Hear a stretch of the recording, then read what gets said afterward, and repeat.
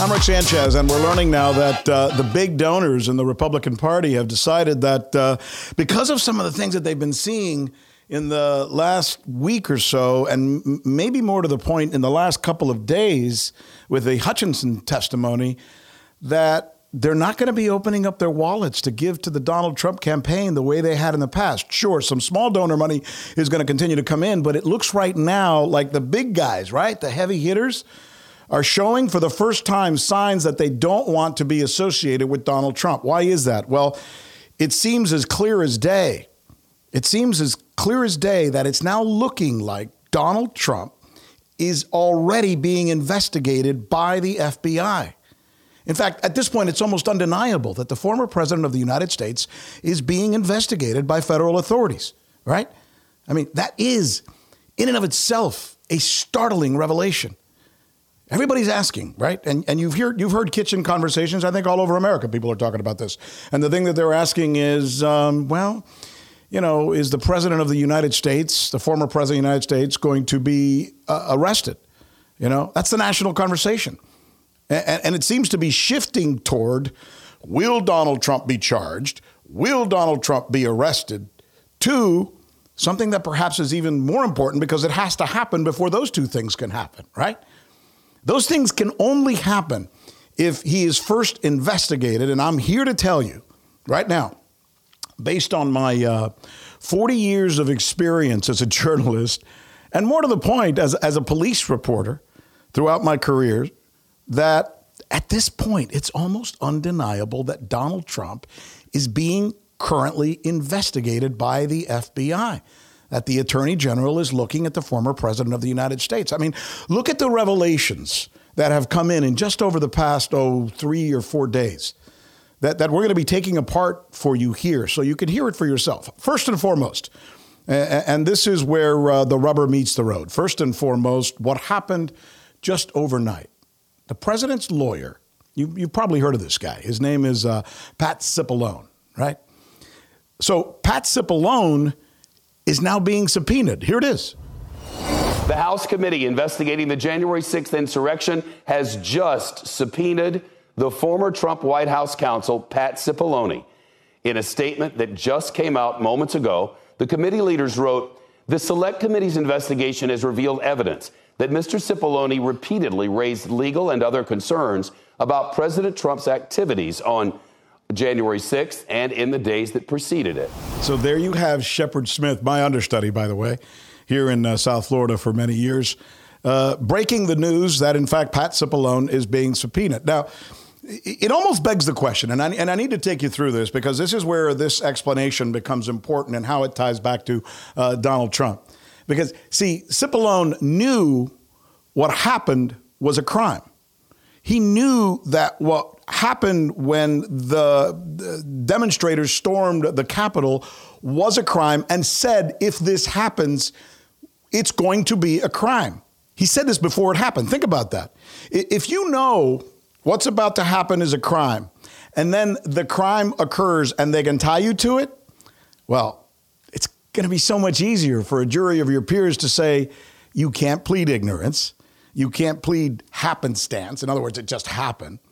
And there is the evidence that you, sir, whatever the case might be, knew that it was a crime before the crime was committed. So this is important. And how do we know this? We know this because of the Hutchinson testimony. Take a listen to what she says about her conversations and overhearings of Pat Cipollone. Take a listen. On January 3rd, Mr. Cipollone had approached me knowing that Mark had raised the prospect of going up to the Capitol on January 6th.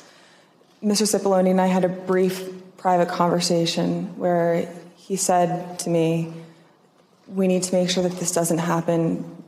This would be legally a terrible idea for us. We have serious legal concerns if we go up to the Capitol that day. And he then urged me to continue relaying that to Mr. Meadows because it's my understanding that Mr. Cipollone thought that Mr. Meadows was indeed pushing this along with the president. So Cipollone is the president's lawyer, and he's saying, we have serious problems if this thing happens. If we continue the story about the fact that the real president is Donald Trump and not Biden, if we continue the story about getting the vice president to act on that, if we allow these people to march on the Capitol knowing what's going on, including the latest revelation that they were armed and apparently the president of the United States knew this, he goes on to say, we're going to have the book thrown at us. So he is aware of the crime. Now, of course, we still have to go back to what the president knew. Was he warned? In other words, just because Cipollone said it, of course, you would think if Cipollone's his attorney, he told the president, right? But what was the president told? So look, here's what I'm trying to say. Think about this for a minute. If a police officer comes up to you and says, do not cross the street there because if you cross there, you would be jaywalking. I need you to go over to the corner and walk. And you go ahead and walk right down the middle of the street. Or a police officer says to you, do not go in that building because if you go in that building where there's an active investigation, you could be accused of a crime or arrested for trespassing. And you go ahead and you do it anyway. See, that's the foreknowledge of the crime. And that's where I believe, and most legal experts would say, the problems are developing now like we've never seen them before for members of the Trump administration and the president himself. And it starts at the highest level. Think about this for just a minute. A lot of people apparently now, we've heard because of this congressional hearing, told the president, Mr. President, these things that you're saying are not true. Some people have filled your mind with this idea that somehow you actually won the election and there's all this cheating. And while there may be some, there might be some innuendo of issues with the U.S. election, of course there are. There's no reason to believe that what you're saying is true. Who is the most important person to tell who is the police officer, right? The police officer tells you don't jaywalk and you jaywalk. Who is the president's police officer? The Attorney General, Bill Barr, the highest individual in the nation when it comes to the law. He tells the president to his face, Mr. President, these stories they're telling you are bullshit. Take a listen. I had 3 discussions with the president that I can recall. One was on November 23rd, one was on December 1st, and one was on December 14th. And I've been through sort of the give and take of those discussions. And in that context, I made it clear I did not agree with the idea of saying the election was stolen and putting out this stuff, which I told the president was bullshit. I told the president was bullshit. So here's the president knowing from the police officer, the highest police officer in the land. That's what the Attorney General is. You can't do that, sir. If you cross the street in the middle of the street, you're jaywalking, I'm going to have to arrest you. And the next day, of course, Bill Barr resigned. He quit because he apparently got a feeling that the president wasn't going to listen to his advice. So, but here's where, remember at the beginning, we talked about why this is important. What's different about the fact that now for the first time we're seeing clues that the president of the United States is under investigation, and here it is. Here's where we begin to see this pattern emerge that may spell a problem for the former president. See, the loyalists that he brought in, because he didn't want to listen to Bill Barr. He doesn't want to listen to Bill Barr. He wants to listen to people who are going to agree with him. The loyalists that he brought in, because it appears they were willing to tell him what he wanted to hear, that's always a problem, by the way. Whether you're in business or whether you're in life, I mean, there is what you need to hear, and then there's what you want to hear. And if you only listen to what you want to hear, I have found in my life, you know, as a guy who's grown a $4.5 billion business, let me tell you something. You get in trouble, you make the wrong decisions, and you usually end up paying for it. And it costs you. So I have found when you do that, hello, trouble. First, well, the first trouble comes for Trump's bestie. This is a fellow named Jeffrey Clark. Let's take a listen. Mr. Clark's home, we're learning, was just searched Wednesday morning. Federal investigators carrying out a pre-dawn search at the home of Mr. Clark. The New York Times reporting that this is part of the, quote, sprawling inquiry into efforts to overturn the election. One of Clark's associates, so that's someone in his landscape, in his world, said it was a dramatic scene with a dozen federal law enforcement officials raiding the house, seizing Clark's electronic devices, putting him out on the street in his, quote, pajamas. So it looks like they're going after Clark. They're investigating Clark. Well, hell, when the FBI shows up at your house in the middle of the night and says, we're taking all of your computers, my friend, you are officially under investigation, and it ain't going to be pretty. Now, it's interesting. Look at who they're going after, right? The two people who went along with Mr. Trump are now being investigated. Jeffrey Clark, his home is raided, right? As we just heard. Then there's the guy who some say devised the plan. This is the guy who, even though it was based on falsehoods and incorrect interpretations of the law, according to all the experts and constitutional lawyers, et cetera, that Vice President Pence, for example, could decide to essentially continue the Trump-Pence presidency by himself by changing the state delegates. I mean, constitutional scholars say it is a preposterous notion. I mean, could you imagine if we lived in a country where after you lose an election, you can put yourself back in office? What Pence was being asked to do was to decide to put himself back in office. You get to choose whether you get to stay another 4 years, even though the voters have decided that they don't want you there another 4 years. How in the world would our forefathers have written something in the Constitution that allows something like that to happen? Think about that. But that's what he was being asked to do. So, but he pushed it, this Trump loyalist, and may have sold it and acted on it, that theory that Pence could do this, while both he and the president knew that it was not legal. So here's now what, again, Trump loyalist number one, they seize his computer. What happens to Trump loyalist number two? Put your arms off for me. Can I see the warrant? Sir, put your arms off for me. Can I see the warrant, please? I'd like to see the warrant. I'd like to see the warrant. I'd like to see the warrant. I'd like to see the warrant before you take my property. So there's a warrant right now, sir. Here is the warrant. Right. I want you to see that they took my property before providing me with the warrant. I'd like to read the warrant. So that's John Eastman. And again, let me just say, when the FBI or federal prosecutors show up your house, and when you're not expecting it, and they ask for your property, in this case, they're seizing his phone, which he, by the way, is complaining that they took the phone just prior to being able to him see the warrant, and that is a technicality of his so-called Miranda rights. So whatever. It's like, you know, let me just stop for a moment and say this. As a Latino, right? As a Latino. Every time there is an African-American who gets in a scuffle with police, or a Latino who gets in a scuffle with police, we often hear people criticize them and say, why didn't you just comply? Why didn't you just comply? Why didn't you just comply?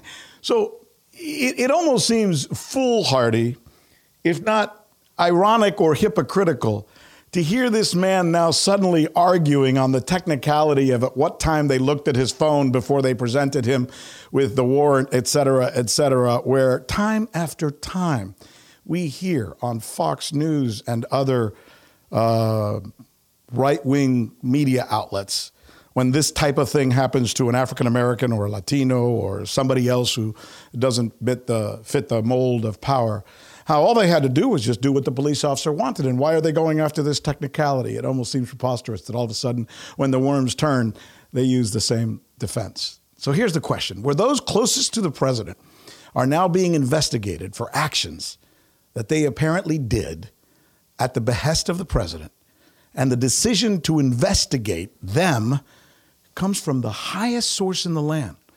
The Attorney General of the United States of America is now investigating the two loyalists of the President of the United States. Now, do you think for 1 minute that this is not coming from Merrick Garland? Do you think for 1 minute that this would be happening if these were just two guys who may have committed some kind of misdemeanor and they wanted to look at their phones? If these two Trump loyalists are being investigated for something that had to do with what happened on January 6th related to the President of the United States, you can bet your sweet bippy, boy, did I just date myself, that the President of the United States is also being investigated right now. And it's happening because Merrick Garland This decision is not made by some lowly prosecutor in some office somewhere in Atlanta. Merrick Garland, the Attorney General of the United States, is making the decision to charge these guys. Is it just these guys, or is he going after a bigger fish? And that's really where we are right now. I mean, this is the logical entomime that leads us to a place where, frankly, I didn't think we'd ever get. And a lot of people thought we wouldn't get there. Michelle Manata is a Democratic strategist, a Latin American policy expert, and a consultant and expert on Latino integration. And she's just a perfect person to be having this conversation with. Our other guest is Cece Felix, born in Mexico, became a news leader in Chicago, and has since gone on to national prominence. And she comes to us with a little buzz as well. So we thought that was kind of cute. We put that in there just for you. Thanks, ladies, for joining me today. I got to tell you, this is fascinating. I'm not sure I've ever seen anything like this. And it looks to me like the evidence that they're presenting and the fact that they've now gone off after these two lawyers who are Trump loyalists. These are the guys who bucked what everybody else was saying and said, no, Mr. President, you're correct. It would lead me to conclude, and Cece, I'm going to start with you, that the President of the United States is being investigated along with these two guys. I don't think they would investigate these two guys without having a reason, a bigger fish, so to speak, to investigate. You agree? I completely agree, Rick. In fact, they've raided a house. They would not do anything like that without having a court order, without making sure that they have some sort of evidence. And something that is very interesting as well with the case is that we're talking about the FBI, not just the Department of Justice. The FBI has a broader, robust, more interest in trying to get to the root of these issues that they're trying to get to. It's impossible to know exactly what they have, but they certainly have something on these two attorneys who are Trump loyalists. And of course, I mean, raiding the house, it's a huge thing within this investigation. Usually in cases like this, it seems to me, Michelle, that what they're looking for is some kind of conspiracy. Who were the people who were getting together and having conversations about a potential crime that was about to happen? And if that's the case, it can't be a conspiracy between these two lawyers. You know, it had to have been the two lawyers and someone else. That someone else is certainly not the vice president. So who's left, right? Michelle? Well, certainly not the vice president. The vice president is in the most extraordinary, awkward, dangerous position throughout this entire time period. No, they are very carefully and methodically doing the work that is necessary to prepare a case under authorities. And this is has not been a fishing expedition. Keep in mind that the two lawyers could have cooperated more fully with the January 6th Commission, and that would have taken a different route. But they chose not to do that. So, it really is about the entirety of what, at the direction of the president, was being done, was being put in motion for all of those weeks following the November election, and then the increasing intensity and extremes that Donald Trump wanted to see the process go to in order to overturn the will of the people and come up with a different outcome.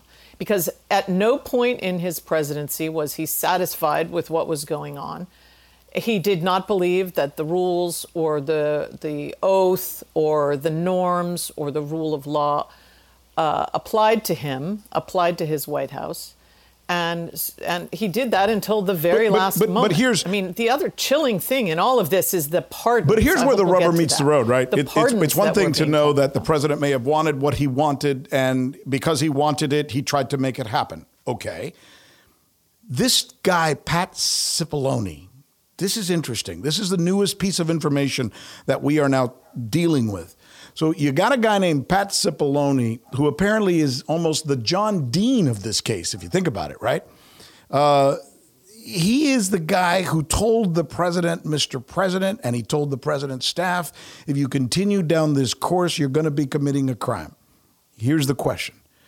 Do you believe this Pat Cipollone character, now subpoenaed, as we learned less than 24 hours ago, will actually accept the subpoena and testify what apparently Ms. Hutchinson said he said, which is that what the president was doing was against the law and they were all going to end up in jail if they continued this course.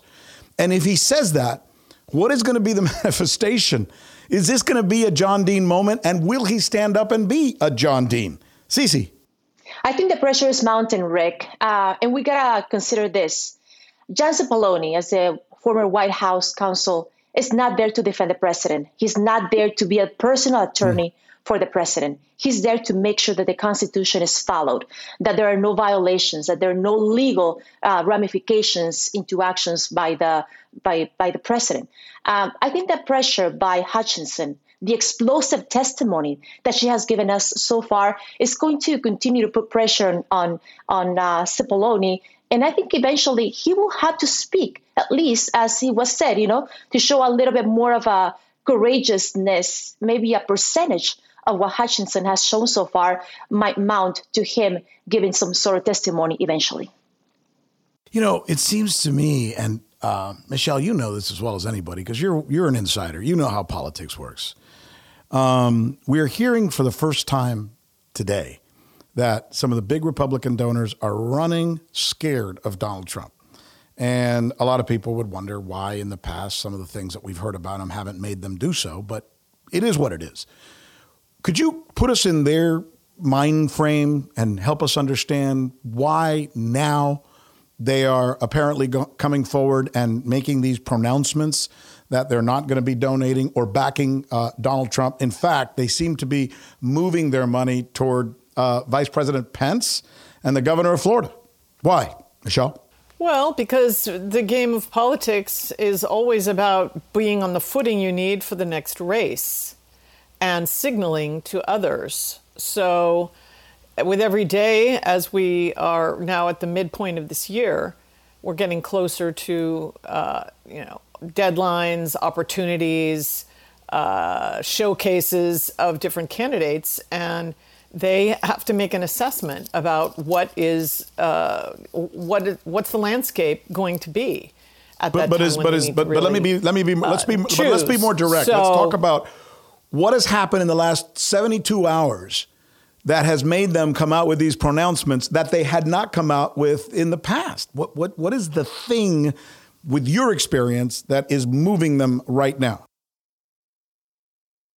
Well, the explicit statements and testimony that came forth on Tuesday, that is what has changed, where we heard Cassidy Hutchinson state, and through her lawyers, she has affirmed those statements again since Tuesday, that Donald Trump knew that the growing mob that was there on the ellipse and then was ready to charge to the Capitol was an armed mob.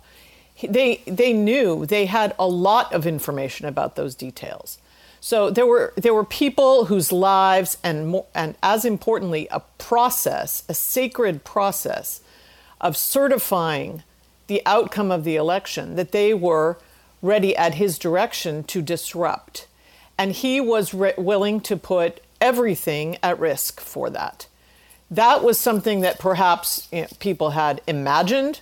He directly knew about and was coordinating, was encouraging from within the White House, but that had never been explicitly understood or stated or revealed until this week. And there were months and months of machinations of people, doing the minimum with the January 6th committee, not doing. I take your point, but I almost think it may be going a little further this time because, I got to tell you, and I think most people know this. I understand if you're a Trump backer and you're loyal to this guy and you like him because you think he's a great guy or a great leader or because he's tough or because you simply like his policies. And I know a lot of people like that, friends, people who are very successful. And they've stuck by him regardless of some of the bizarre and horrible things that we've heard that were unprecedented in the past. It seems to me, and, Cece, I'll bring you on this. It seems to me the differentiator now is I think some of these guys, especially those who are Republicans who've backed Trump but are more Republican than they are Trumpsters, are now looking at this case and seeing there is a real possibility this former president could be charged with a crime. So now you have to pick sides between the Attorney General of the United States, your own country and its Justice Department, or the guy who you want to back for the presidency of the United States. It's no longer about whether he's a good guy or what he did was stupid or whether he tweeted something dumb or whether he touched a woman inappropriately or one of the 18 or 19 women who've accused him of sexual offenses. It's not even about those things. I mean, it's about him being charged by the the Justice Department of the United States. I would bet that some of these guys who are backing out now are taking that very much into consideration. Cece? Absolutely, Rick. There's a Spanish saying, con dinero baila el mono. You know, if there is money, the monkey will dance. That's pretty much what it says. And the money talks at the end of the day. I think there is a lot of people right now that are seeing their interests first. They might like Trump. He might look like someone that has a lot of guts, and he will be courageous, and he's strong, and he's ferocious, you know, and he speaks and he says what he thinks. And a lot of people find that attractive, and they might think we need that in a leader.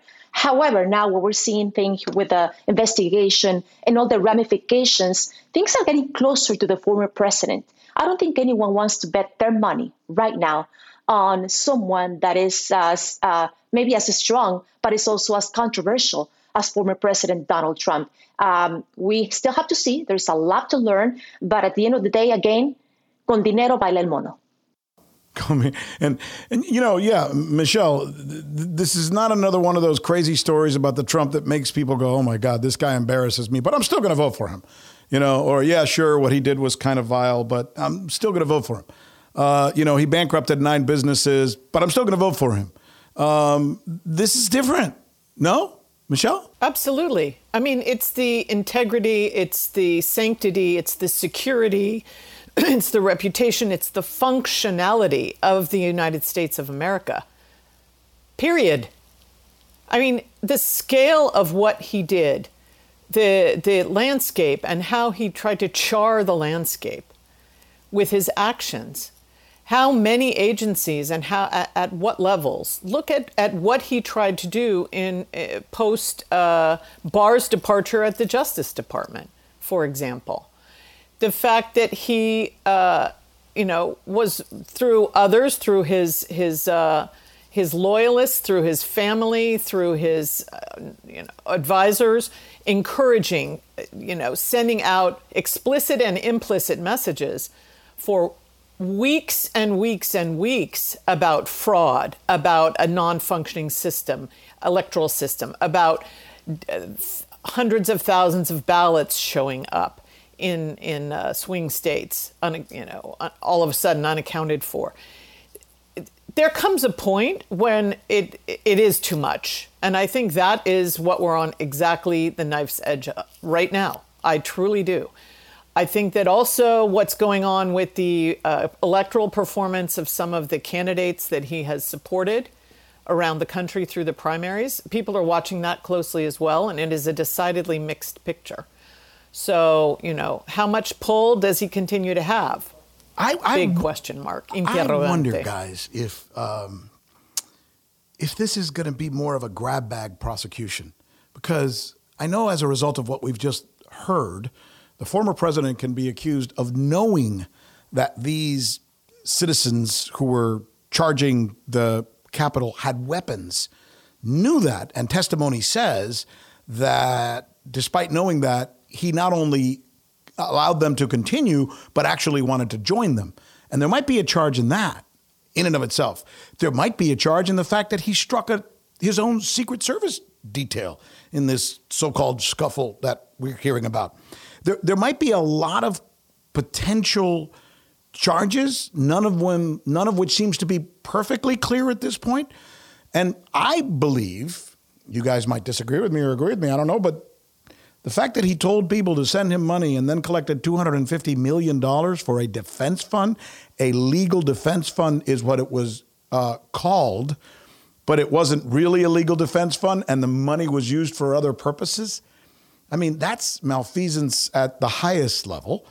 So I'm almost wondering, what's the charge? Is it one thing or is it a bevy of things? Anybody? Michelle, you got a favorite? Go ahead, Cece. Go ahead. Yeah, I was saying that the interesting part here, as Michelle was mentioning as well, here we are finally seeing the other side of the story. As journalists, Rick, we're also reporting on hearsay. He said, she said. We're not there at that present moment when former President Donald Trump is trying to grab the steering wheel to try to make sure that he goes against his chiefs of security and goes to the Capitol. We're finally learning all these aspects that we had no idea they actually occurred if it wasn't because of Cassidy Hutchinson. Now we also learned that the president at that point was saying, they're not there to hurt me. It's okay. But they knew they were armed. They knew there was violence. There was mounting to a very dangerous situation at the Capitol, at the very representation of the integrity of legislature, of the laws here in the U.S., and he was okay with that. He wanted to join them. And he was actually frustrated by the metal detectors not allowing enough people to go in and show support for him. There's a lot more, I'm sure, that we don't know yet. Things are still mounting and things are still going to be surprising for everyone. That's a great point. You know, if you guys want to see it, we did a podcast. Our most recent podcast before this one is where we take Hutchinson's testimony and we detail exactly what Cece just mentioned. The things that she said, which I think to most people is most alarming, including that he actually told the Secret Service to get rid of the metal detectors so that they wouldn't be able to detect that the people who were about to charge the Capitol had weapons on them. Think about that for just a moment. We're talking about the president, Rick. That's dangerous. Yeah, the presidents and the president of the United States. Who had been president for almost 4 years at that point and knew very well in some degree of detail about security measures and how all those things operate and how many people and all the resources behind the planning of it. His willingness, his I couldn't care less attitude about the safety of thousands of people, thousands upon thousands of people in Washington that day. He would have just unleashed them into that event, which would only probably froth them up, entice them more, and then they would be out on the streets of a sacred place, the National Mall, walking by the Washington Monument and all of the museums that house our precious objects and artifacts. And he couldn't have cared less because in his mind, they weren't coming for him. Mm-hmm. It wasn't going to affect and harm him, so let it be. There is one piece of testimony that makes me hearken back to what we started this podcast with, which is the fact that donors, big Republican guns, so to speak, are finally backing off on the President of the United States. And there's maybe one thing that we haven't talked about that we should talk about. And Cece, when you were just talking a minute ago, you made me think of this. There is now testimony that describes the president in a moment when he's told, Mr. President, they are chanting that they want to kill the vice president. So he's just been told about what they plan to do with the vice president and that the vice president's life could be in danger. And he says he deserves it. In fact, he uses the F word first and then says, to hell with him. He deserves it. And, Pence may not be the most, the biggest personality on the block when it comes to Republican donors and Republican politics. But I do believe he has a certain amount of trust with Republicans. Like with Republicans, I think donors, the big guys might, Michelle, look at this and say, you know what, that's too much. That's a bridge too far. That's dirty pool. And that may be playing into this as well. You think? Oh, I agree. Yeah. I mean, look, they had to have imagined that this could have been the scenario of what went down. I mean, it's all so consistent with the way he conducted his entire presidency and going before that, the campaign. Let's not overlook the words and the analysis of Mary Trump, his niece, who explained, who helped interpret and explain him. It took her a lot to start that process of speaking out, but once she did, it was utterly compelling. He does not have care or regard for anyone else. Truly. even Mike Pence, who he was acting and pressuring and, literally forcing in the way that he thought he could, forcing him to do actions in that period leading up to January 6th. And then when he didn't get out of him what he wanted, he was willing to let the chips fall as they may. Whatever the hell happens to him, he deserves it. I mean, the callousness and the utter obsessiveness with himself and only his needs and what benefits him. We are reminded of it, after having lived through it, slogged through it for 4 intense years. We are reliving, and it is pulsing through us once again. And I just think that the space for doubting or for strategically ignoring information about Donald Trump has shrunk because of this. I think there was we're talking about someone that stopped. Sorry, Rick. I think we're talking about someone that, despite being the president of the U.S. and showing a very strong posture between different aspects, we're seeing someone unhinged.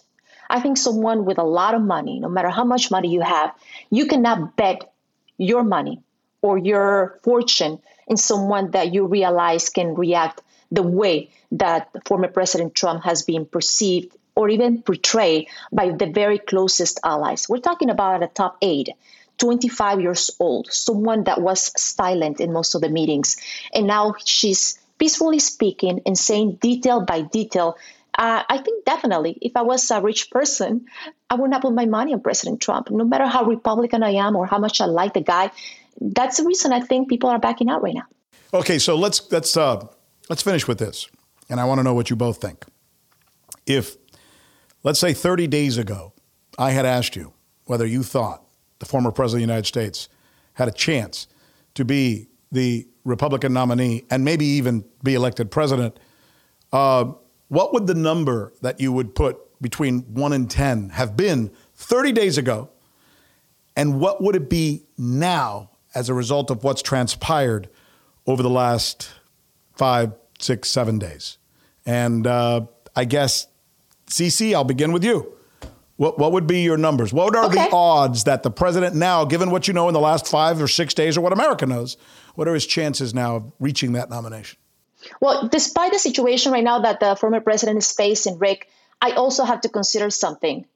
We're facing inflation. We're facing a very polarized country. There's a lot of conspiracy still going on the internet with no regulations. There's a lot of people that still believe certain news that have been portrayed. So having said that, there's still a possibility for Donald Trump to come out of this and to say fake news as he did before. However, with the lack of result financially by supporters, and as we said, money talks, I see that very difficult. Not necessarily impossible, because Donald Trump still has supporters. And we've seen many things, crazy things happened in Washington in the past 17 years. But it's certainly more difficult right now. Michelle? He has supporters, but I think that they really are people who are not at all in the donor class.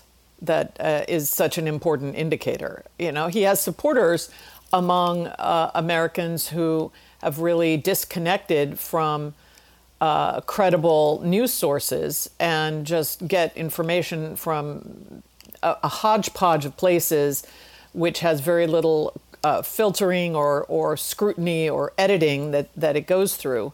And it just reinforces views and attachments that they already have. To answer the question, to give a number, 30 days ago, I would have said there was perhaps a 4 in 10 chance that he could look likely and have the posture and the wins behind him to be a candidate for 2024. Now, I would say it's between 0 and 1. I think it's extremely unlikely. With all of this, and it's going to take some months still. Hopefully, this work will conclude with outcomes, both the committee and then what the committee in the Congress led courageously by Congresswoman Cheney and Benny Thompson. hopefully that'll conclude before the end of this year. I do not think it's very likely that he's going to be a candidate, and that will frustrate him more, and that will beget and unleash other things. But I just think that we've really all of these events together and all of the findings and the revelations have crossed a line. You know, it's interesting, and let me just speak as a Latino who happens to be a journalist. The first things this former president said when he decided to announce his candidacy for the president of the United States was that the people crossing the borders, i.e. Mexicans, i.e. Latinos, because he wasn't speaking about the Canadian border. He was talking about the border that most people consider to be the general phrase for Latinos who come to America. He said that essentially those people, and I personally took it as him talking about me and my mom and my dad, are criminals and rapists. And I suppose some are good people. That's a direct quote, by the way. And somehow this nation, in that moment when they heard that, for many reasons, chose to continue to follow this man, continued to even adore this man in many cases, and he eventually became the president of the United States. Since then, we've talked about a lot of things. And to be respectful to the former president of the United States, I understand why some people may have agreed with some of his policies, because in America, you have a right to agree with anything you want to agree with. But it almost seems unique, interesting, ironic, that now, because of some of these things we're hearing, some of these people in large droves seem to be turning on the former president of the United States. But when he said that, and some of us, Latinos, went to our friends and said, did you hear what he said about us? We're 20% of the population in the United States. We're really good people. We're so responsible for the economy of this country.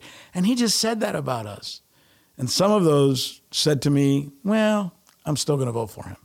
So I don't know what that has to do with anything, but I think confounded me. For me as a Latino, it has confounded me the whole time. It is so disturbing and so upsetting. The way that he began the campaign on the backs, literally crushing Latinos and with vitriol. It has been very, very hard for a lot of us who care deeply about the progress of Latinos in this country. In the face of the pandemic, post-pandemic, all the shifts in the workforce, all of the shortcomings in our educational services and opportunities in this country, the status of dreamers, it is shocking to many of us that never penetrated and stuck. Because it is who he is. It's part of the way he looks at the world. It was sad. Cece, I'll give you the last word. Yes, as Michelle was saying, unfortunately, Rick, it started like that. There were a lot of people that secretly and silently felt the same way. That reinforced their point of view, and that made it very difficult for this Latino community that, as you said, we are a very powerful force for the economy of this country. We are pretty much the regular founders of many areas of this country, and this country is made by immigrants, and immigrants have made it stronger day by day. And so it was a sad day when he said those things. And it was even worse when we heard a lot of people supporting that fact and thriving on that fact, which has made our situation difficult for the Latino community. As we're seeing right now, things are falling, and the things that he said and the things that have happened and now what we're learning might have a turn on the future for the former president. Yeah, it seems that way, and we're going to continue to follow it and be as fair as we possibly can to present both sides of this story as it continues to come forward. And more importantly, just play the tape, show people what it is. And to your point, we've been here 600 years. We didn't just get here last week. 80% of us are U.S. citizens. Of those of us who are 41 years old and younger, 95% of us Latinos speak English. And like I said before, we're right now the 7th largest GDP in the world if we were a country. And I'm hearing from my sources we're about to move down that list. So these are important pieces of information. And this is why we do this. While in the general media, there really is no outlet per se for us to be able to have these conversations with really smart people like Cece and Michelle. That's why we're doing this here. That's why we're doing this here at Agua Media. And we're going to continue to do it every day. I mean, this is, call Rick Sanchez News. Look for it on Spotify. Look for it on Apple or wherever you get your podcast. Take us with you every morning. Take us for a jog. And by the way, on YouTube as well, we're here telling the stories that need to be told in the way that needs to be told. And we're not corporatized, which is also very important. So subscribe.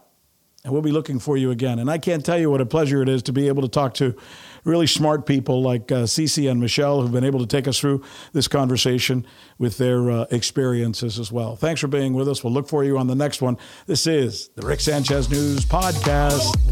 Adelante y pa'lante.